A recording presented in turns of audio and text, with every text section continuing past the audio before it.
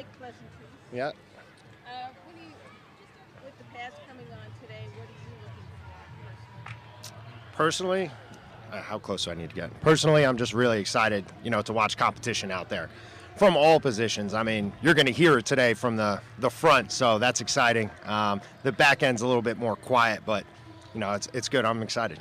How would you assess how things have gone with the back end? I'm extremely happy with the competitiveness of our group. The wide receivers and the DBs have been fighting day in and day out with one another, and it's been great. And I think it's rising tides raise all ships, so competition makes everybody better.